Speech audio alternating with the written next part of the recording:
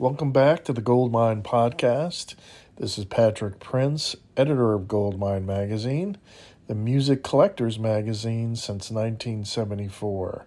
You can also visit us at goldminemag.com, and we have a store, shop.goldminemag.com, where you can find unique vinyl and collectibles. And the issue is at Barnes & Noble and Books A Million, of course, and the latest issue has 3 alternate covers, and that would be Judas Priest, Santana, and Deep Purple. It is the February-March edition. We are now bi-monthly, and you can also get a collector's edition of the Judas Priest cover at shop.goldminemag.com. It includes a rare exclusive photo print of Rob Halford. Okay, well, this edition of the podcast will have Joe Satriani, but a little bit different. Joe Satriani will talk about his fine artwork instead of his guitar playing. Of course, he has a new album coming out called The Elephants of Mars in April, but we'll feature that on a later date. We're going to talk today about his artwork, which he produces in a unique way, in various ways. It's abstract art, and it's excellent. If you haven't seen it, it is going to be at the Wentworth Galleries. You can go to wentworthgallery.com to view it. And if you're lucky enough to live in Florida or be around Florida, you can go to the gallery itself. You can go to the Wentworth Gallery, that is. There will be a showing on Friday, January 28th at the Seminole Hard Rock Hotel and Casino, and also on January 29th at the Boca Raton Town Center Mall. So go to wentworthgallery.com for more information. So we'll be right back to talk to Joe Satriani and his fine artwork. It's a fascinating conversation. I hope you dig it. We'll be right back after this message. You just finished up another interview, I guess? No, I was talking with my luthier about a bunch of guitars that we've been working on for the last year. Supply chain issues are just, driving my little corner of the industry crazy. And then plus I was looking, I'm been painting like crazy, and we just sent off about 30 or so paintings. And I think there was one that I had sent over that was part of the batch that I didn't have a digital record of. And so that's what I was scrambling around. I thought maybe I brought it to some other part of the house and I didn't know where it went. And then I thought, did I sign it? Did I title it? Did we just pack it up with the other 30? So anyway. well, because that, I saw this one painting you did, Face and Blue Waterfall, and I loved it. Oh, great. Thank you. I'm a great fan of abstract painting, and that was, I thought, fantastic. And being Goldmine is not only a music magazine, but it's a collector's magazine. So, of course, whenever musicians paint or do other things like that like artwork that can be collected or bought, we cover it. So we actually we've interviewed Rick Allen and Chrissie Hynde and Graham Nash. So all people involved with different aspects of creativity. So I saw that painting of yours and I said, I would love to interview you about painting, and you have a unique technique that I know. When speaking to Rick Allen, he used to use his drumsticks and rhythm to dictate his visuals on canvas. And you use a glove, right, that was developed for you. Maybe you can explain how that works. Yeah, well, the story is really intricate and interesting and fun, how it all started. The background is that I have two. I'm the youngest of five kids, and my two older sisters are, trained professional artists. So when I was a little kid, there was always art happening in the house, and they would humor me and give me paints and a teeny canvas and send me in the corner of the room, so I wouldn't bother them. So I developed my own style basically because of lack of training. And I wound up years later putting that into, I think we traced it back to the Extremist album CD booklet, wound up with the very first published little sketches that I did. Oh, yeah. And then moving forward, they wound up, when Mark Mengy was working with Planet Waves D'Addario, he had the idea of getting a bunch of those sketches and making guitar straps and picks out of them. And so I handed over all the books I had with thousands of drawings. And he was a great editor at finding stuff that could work in the weird world of manufacturing guitar straps. There are all sorts of parameters you have to adhere to get your images to work. And then it just sort of snowballed. And then I put out a digital book. I should say I put out a book of digital artwork that went all the way back to 2013. And then right after that, I said to myself, well, I want to see what it's like to actually paint. And, my son has got a degree in art, and as well as my wife. And so I just asked him, like, well, how do I do that? Like, what is the process for painting? How do I work a brush? What do all these brushes do? And what do you have to do to a canvas? And so I got some really good instruction, from the family about how to transfer what I was trying to do on the computer and basically sketching on paper, photographing it, manipulating it on the computer. Now I was fully analog. And boy, what a mess. I wasn't prepared for the amount of washing up that you have to do as a real artist, dealing with paints. It's not good for a guitar player's calluses. Let me tell you that much right now. But small problem. It's not a big problem. So anyway, I'd say going back maybe, not quite 10 years, maybe 8 years, slowly I started to work on canvases. And it was pretty straightforward. Paint right out of the tube,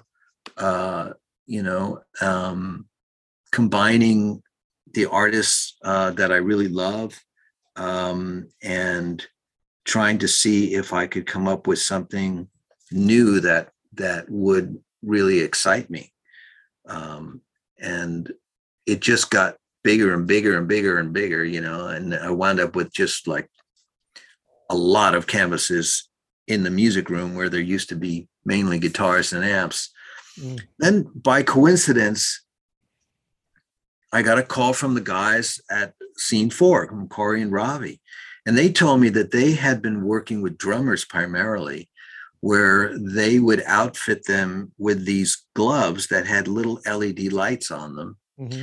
And they'd put them in a darkened room, really no light at all. And they would photograph them as they played in a unique way. And then Ravi would manipulate the photographs with his own artistic approach to create these beautiful yet abstract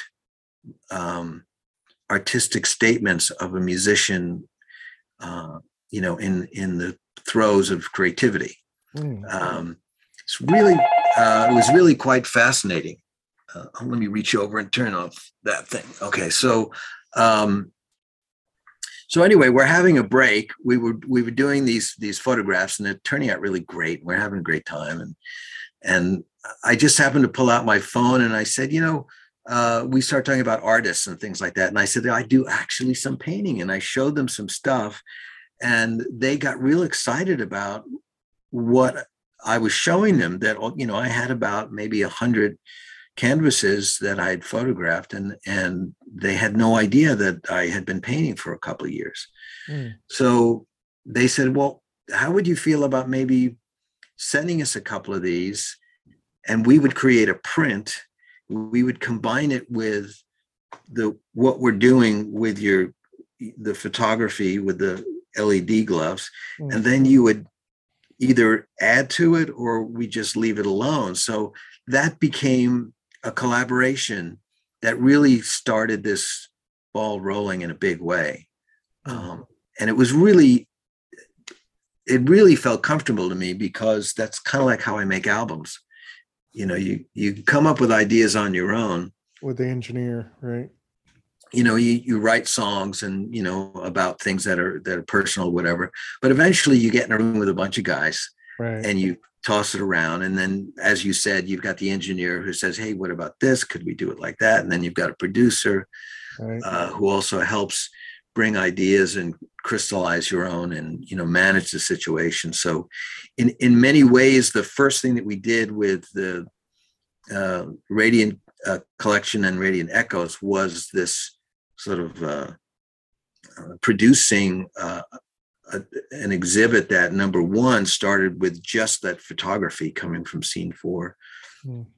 Number two, a combination of my artwork and the photography. And then they would print these things, and then they would ask me to paint on top of them, which was really crazy. That was something that was, you know, creatively really stretching me in a good way. Then when they went further and they said, we'd love to show it to a couple of people out there who run art galleries. And, you know, this is all really heady territory for me, because, you know, I'm a guitar player, I'm a musician, and this is a passion of mine, but it's never been, you know, something that I thought I'd be doing professionally. Let's put it that way. You know, form like up front, you know, like hanging paintings in galleries and things like that. And anyway, we get connected up with Christian O'Mahony at Wentworth Gallery. And that became another really wonderful meeting and association. And he has been sort of like that producer, engineer, band member kind of guy that you know, you send him something and he responds to it in a certain way, and he throws back an idea, you know, or just talking with him on the phone about things that we like, artists that we think are really cool, present or in the past. And from that comes, you know, a conversation about, well, you could try that, you know. So that started out with him buying a bunch of guitars from Ibanez and sending them to me a year ago. And I painted alien themes on all these guitars, and that was so much fun. But I got to tell you, I had to take the guitars apart because of the supply chain issues. There was no way to get raw body parts, so he bought fully functioning guitars. Wow. And I had to take them apart and sand them, and, you know, then I did my artwork, and then I sent them to a guy who sealed them for me and finished them, and then I had to reassemble them. It was like artist luthier job, you know. It's really crazy. I think that you know, for someone who's been known for one kind of creativity, if they take on another, it kind of helps them, you know, with their first, you know, what they're known for. It kind of, you step back, right? You take a breather, but I don't know, I've heard this from other musicians who explore creativity with other mediums, that it actually helps them as a musician. Do you feel that way? I think any creative endeavor helps you. It really does help. Yeah. I really think that you know, it keeps you in that state of mind that you have to keep reminding yourself of, that, You Right. just keep doing it, just keep producing, keep being creative. Don't let anything slow you down, entertain the craziest notion, it's such a long shot, a life in the arts Yeah. that you have to create this illusion that everything's going to work out. that, You're lucky you come from a family of artists that probably helped you in a way, because maybe your family understood, um, when you locked yourself in your room and played guitar. They probably understood about this. We want to push this. We want to back him on this. Some families don't. You know. that's true. Yes. Yeah. I was fortunate, but it's interesting. My dad was an engineer. He was like a genius, graduated college when he was still a teenager. And because of when he grew up, he was pressed into the service for designing things to help the war effort, World War II. So he worked as an engineer, electrical and structural engineer for his whole career. But his older brother was a musician his entire life. He was an accordion player, of course, Italian from Long Island. I mean, from Manhattan, and I think he always thought that's the life. It's like I should have been a musician like my brother. And so, when I started to show signs that academia was not my forte, but I started on the drums and I went to the guitar and I was just crazy about it. He was very encouraging. And I have to say, I benefited from the fact that after being number 5 and my parents having to raise kids during the 60s, that when the 70s came along and I was 14 and wanted to play guitar, they had already thrown their hands up in the air and were like, okay, whatever, like this, how could it get any crazier, so yeah. Well, you know how inspired you were by Hendrix, and he really turned you into you took guitar seriously after sort of listening to Hendrix. And then, of course, after he died, uh, was there a certain artist that inspired you to push you forward? Like, go back to when you were, say, doing these sketches, a certain artist that really inspired you to embrace art? I think when I first started to think about it, I had, as my primary source, my sisters Joan and Carol, who were really, although they were twin sisters, they were so different in their approach. My sister Joan was really into abstract stuff, and Carol was just the opposite. And Carol could capture sunlight on a painting from any part of the day in any natural form, and they both sisters could do anatomy like crazy. I mean, it was really beautiful what they could do to the human form. But like I said, Joan was more abstract. She was pushed creatively to undo reality on the canvas. And so I kind of carried that with me. And I wasn't really excited about what was happening in the art world until the mid 80s. And my wife and I actually painted a guitar based on what we saw. I think it was an article maybe in Vogue magazine about Jean-Michel Basquiat. And we were excited about that sort of new expressionism, whatever they were calling it back then. And so I became a fan of his work. I just thought that his sense of composition was as if he were a 300-year-old master. I mean, it's crazy. But his themes, of course, were so modern. They were just so urban-like. But every time I look at his stuff, I see this beautiful sense of composition where somehow he balances out this intense chaos of subject matter and color. and his methods were, I love the fact that he was using encaustic and acrylic and oil stick, and he was just using anything. I was really attracted to the idea that he had sort of deconstructed how to be a painter, and then but was somehow delivering these beautiful works, and then on the scale of what he was doing. So as I started to get into it, I thought, what do I really like, and I realized that I loved Modigliani probably more than any other painter. I love the symbolism of Redon, Odilon Redon. I'm really attracted to that stuff. A very unusual painter, and then for other guys, like there are periods of Rothko and Warhol and like Richter, like I wasn't into his Photoshop realism portraits. I've seen that done a lot, but his sensibilities with abstract is really something.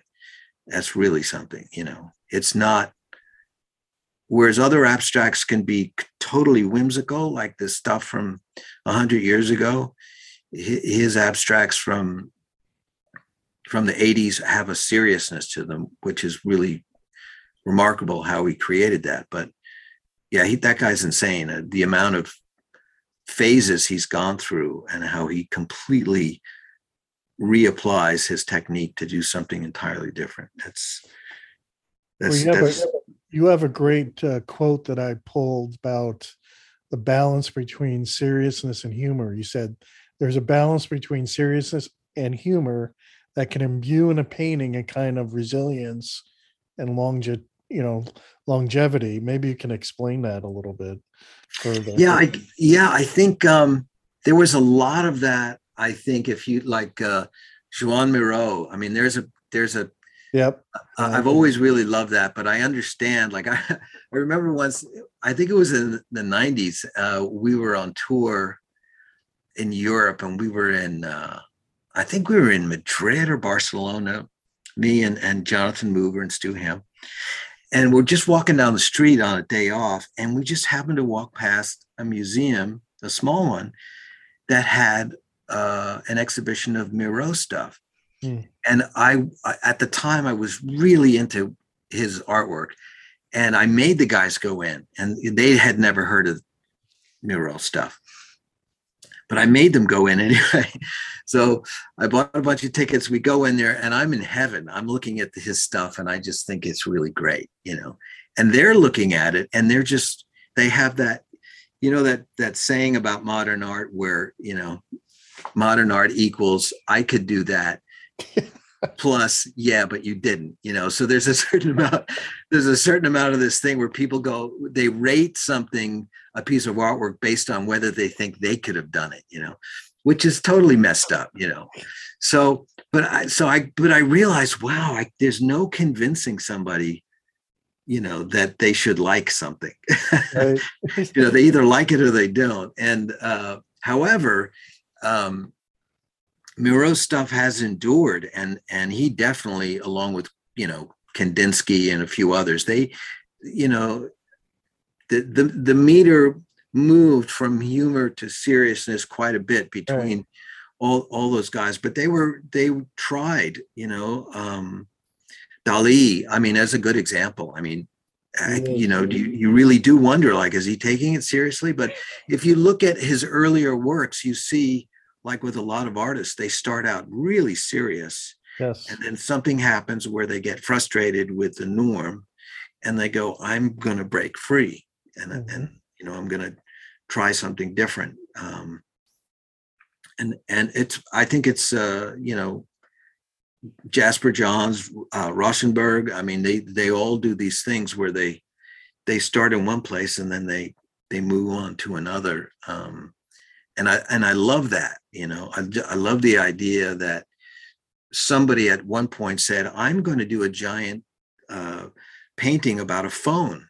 And just because it's a telephone doesn't mean it's not worthy of being, a fine piece of art, but whereas earlier, no one would ever, people would say, well, you can't do a painting of a telephone. A telephone is just ordinary, you know. Yeah.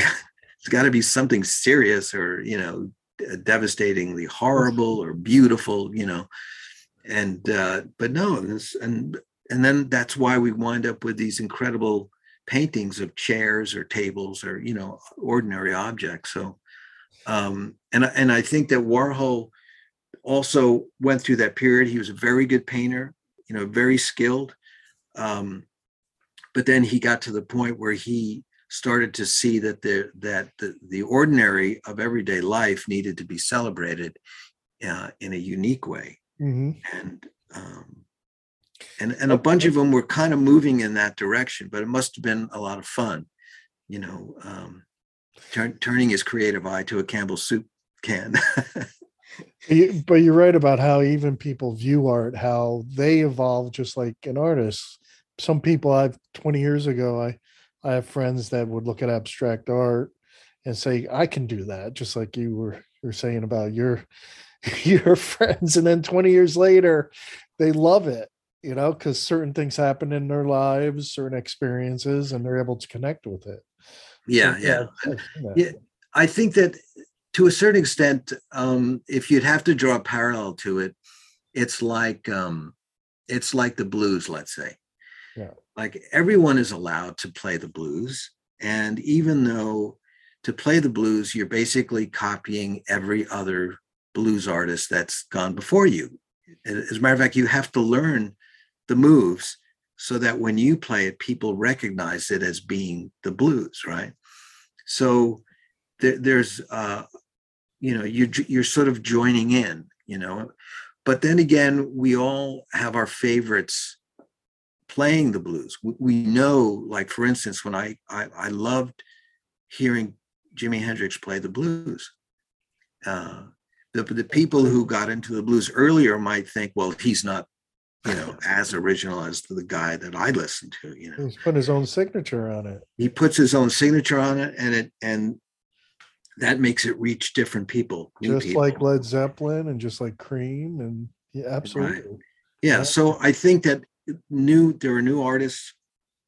You know, there's an 8-year-old artist somewhere in the world, and they've decided, you know, to paint a chair or a Campbell soup can or a flower or, you know, the human form, and they should be allowed to do that, right? Why, you know, so why not? Why wouldn't we want to, you know, view or own a piece of artwork where the subject matter is similar and the medium is similar? You know, let's say acrylic on canvas. But it's by somebody else. So, but it, you know, it might be Ronnie Wood who's doing the painting, or it might be somebody you never heard of who's just starting art school. I don't think it really matters when it comes down to art. It either responds, you know, either you respond to it or it reaches out to you and finds you. Either way, it's valid. Now, speaking of someone like Ron Wood, have you spoken to other musicians who have journeyed on this path with fine art and sort of compared notes or talked to them about it? No, it's funny. I thought that I would have had a little bit more time. You know, now that I haven't been touring the last 2 years, to reach out and to talk to other people who are doing it. But you know, I've only really reached out to other artists when I've had questions, you know, that were just real technical questions. You know, like musicians might talk to each other about the size of a pick or a set of strings or pedal or whatever, you know, or do you like, you know, basswood instead of alderwood, that kind of stuff. I kind of miss that. Like I often thought, yeah, it'd be great if you could walk down to the cafe and sit there and drink and smoke with a bunch of other artists and argue with each other about, you know, who makes the best paint and how long you should let gesso dry and all that kind of stuff. That would be a pretty interesting conversation, actually. You and Ron Wood talking guitarists about fine art. It would be pretty cool. Yeah, it's really, you know, it's interesting that I think the only other guy I've talked to about it was Steve Vai, because he he's a totally different style of painting than me, and he for some reason went right to oil, and I told him, like, I hate dealing with solvents. It's just Right. something I don't like, and because I like to paint at home, I definitely don't want solvents open in the home. Um, but other than that, we haven't really spoken, very much about our techniques. Whereas when it comes to music, we're the first people who trade albums with each other before they're released. So, and we critique them for each other because we kind of depend on that Right. honesty, to help us understand our own work. Do you think that you put together a book of your newest paintings I after? certainly hope so. Yeah. Yeah. I think I'll do it on my own if there isn't enough industry out there to Right. make it happen.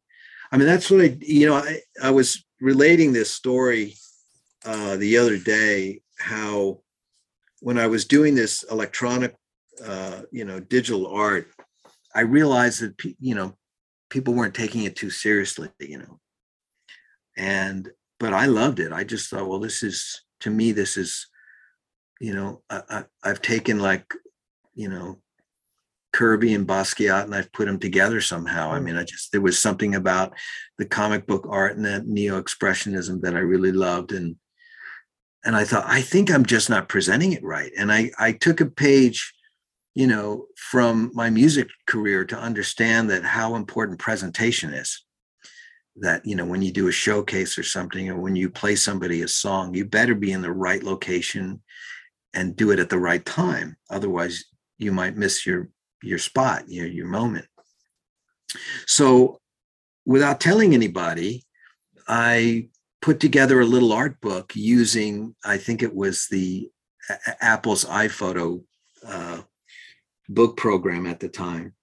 And I ordered like 2 or 3 books. And then I took my manager out to dinner one night and I said, I have a surprise. And I said, I just want you to react to it. I'm curious. So I handed Mick and his wife, Julia, these books, and I just watched to see, how they would react to it. And I got the reaction that I wanted, which was it appeared that they took the art more seriously once it was in a book, Mm-hmm. because the way that they had to absorb it was different. Mm-hmm. And boy, does that make a difference. Like when you walk up to a painting in a gallery, that is a very important experience. Yes.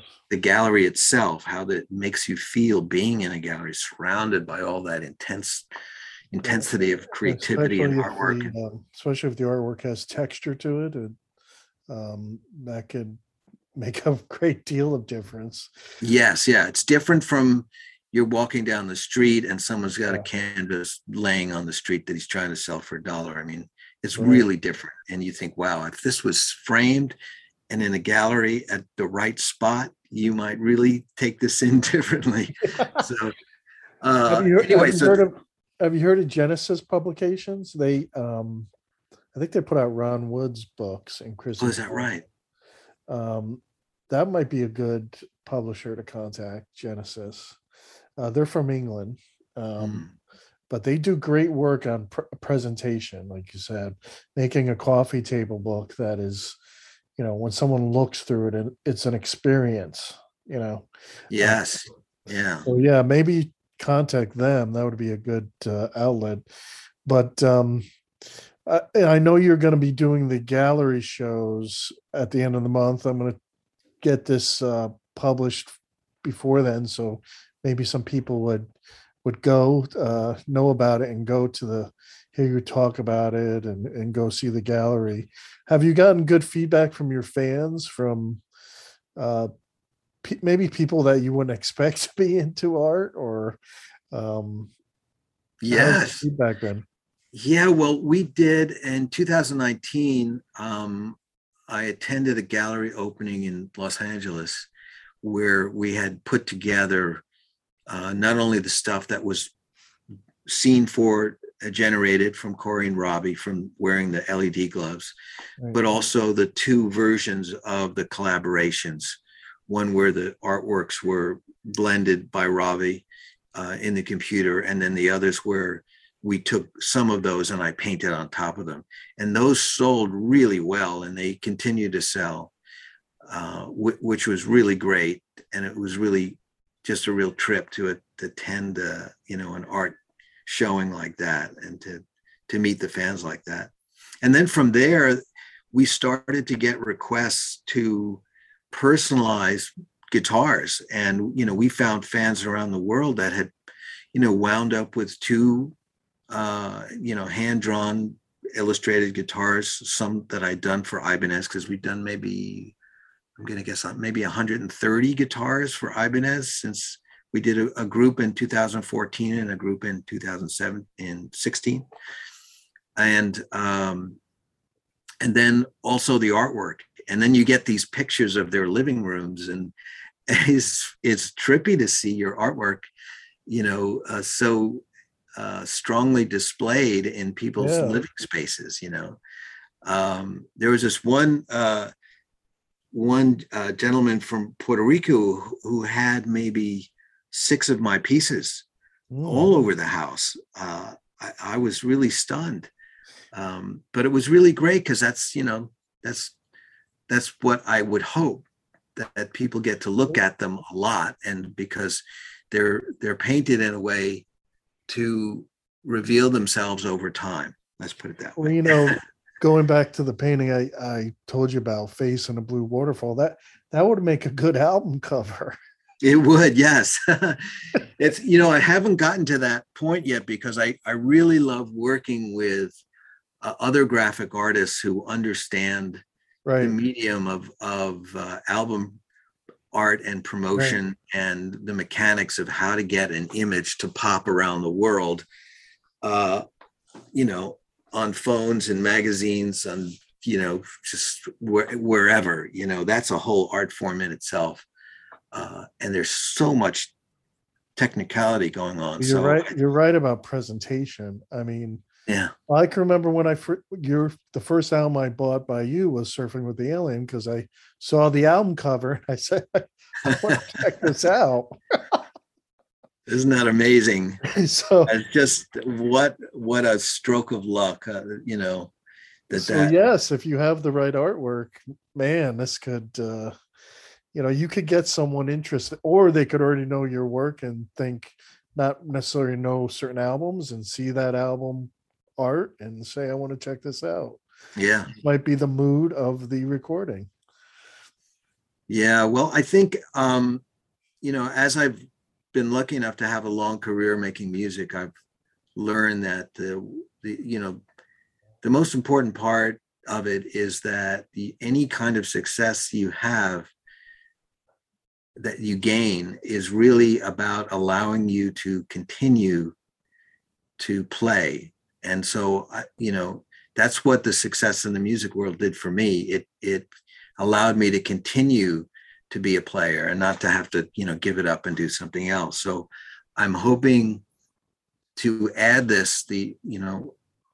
my painting to this, fortunate wave of opportunity, where I'm not really thinking, like this one painting is, defines me and I want to get paid for it. I'm not thinking like that. I'm thinking, if I can get people to enjoy it, perhaps it will open the door to allow me to paint more and continually. So that's what I'd like to do, is just to continue to do it, because it's like music. The most rewarding part is the doing part. It's not getting paid for it, although that's extremely important, as we all know, getting paid for our services.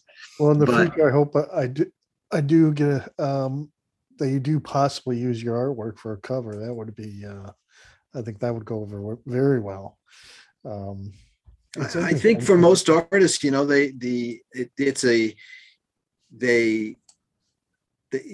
think it's important to get known for the right thing. Okay. I don't know if there's in the in the music world, there's the one hit wonder, the hit song that kills the band, and it's like a weird blessing curse kind of a thing. And they can never continue. They don't have a career because Yeah. they had this one song that should never have been a hit for them, And so I think, perhaps in the art world, it's the same thing. If you're famous for, That's an interesting point. drawing a political figure or an event, then that's all they don't take Right. anything else seriously. So, Right. yeah. So I thought about this recently because my wife and I were, cataloging and wrapping up and sending these paintings off on a regular basis, and they were all over the map. I mean, there's flags, there's aliens, there's guitars, there's abstracts, the subject matter is really spread out. And since I'm not confined by previous success as an artist, I'm really free to keep moving in any direction I want. So I was just, for a second, I thought, well, in the most, pie in the sky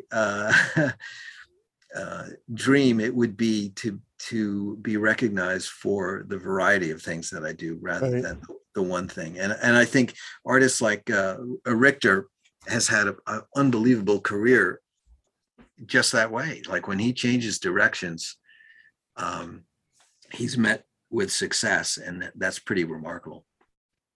Well, I wish you all the best with these upcoming gallery events, man.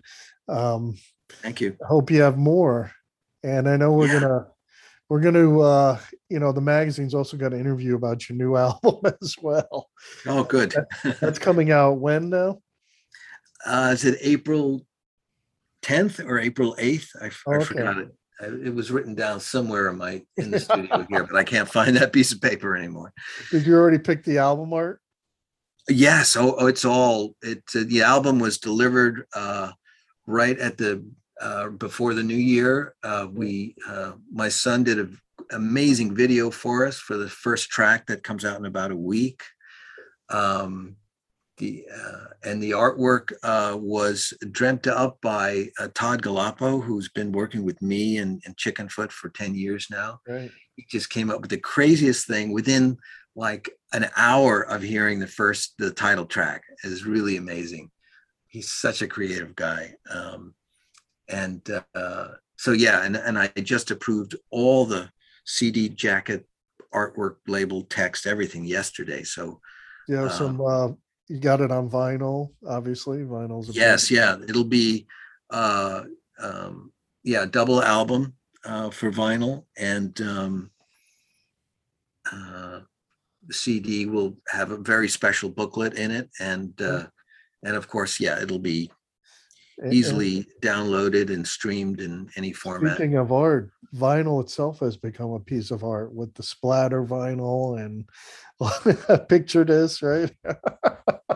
Yeah, it's really, it's funny. I have a picture disc of Surfing with the Alien that was done in the UK, and it's really funny because it's just one side is the album cover, the other side is a hysterical picture that they took of me one morning in London.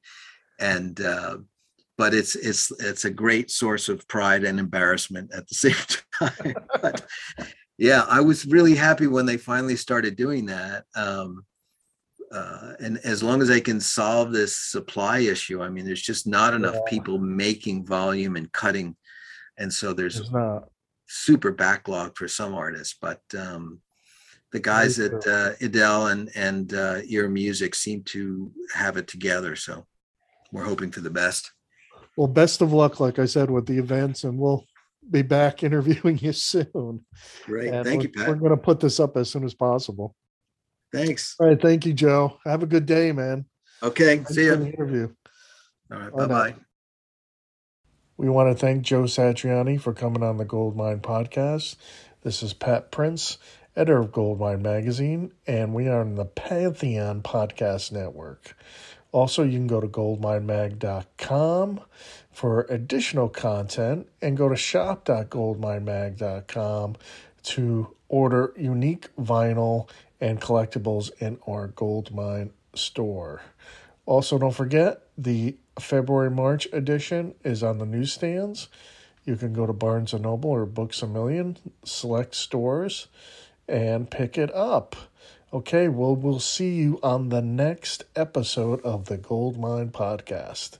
Cheers.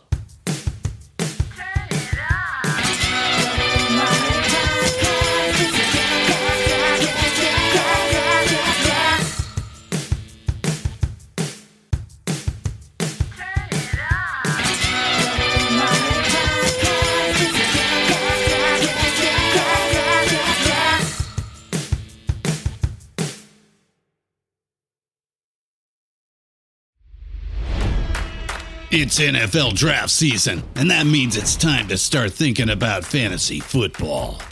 FantasyPoints.com features industry-leading experts and prognosticators using proprietary hand-charted data to help you score more fantasy points. FantasyPoints.com is the place to go for whatever kind of fantasy football you play. Whether you play fantasy football, daily fantasy sports, or do a little bit of everything, Fantasy Points has the meticulously researched content to guide you to victory. And why wait for the fall? Fantasy Points also covers the new spring football league, the UFL. Join the guru, John Hansen, Scott Barrett, Joe Dolan, and other massive names in the fantasy football universe with an exclusive offer. Use code Pantheon for 15% off any Fantasy Points package, including the all-in package, with access to every article, tool, and data nugget that Fantasy Points has to offer. That's FantasyPoints.com and code Pantheon for 15% off at Fantasy Points. FantasyPoints.com, code Pantheon. Score more fantasy points.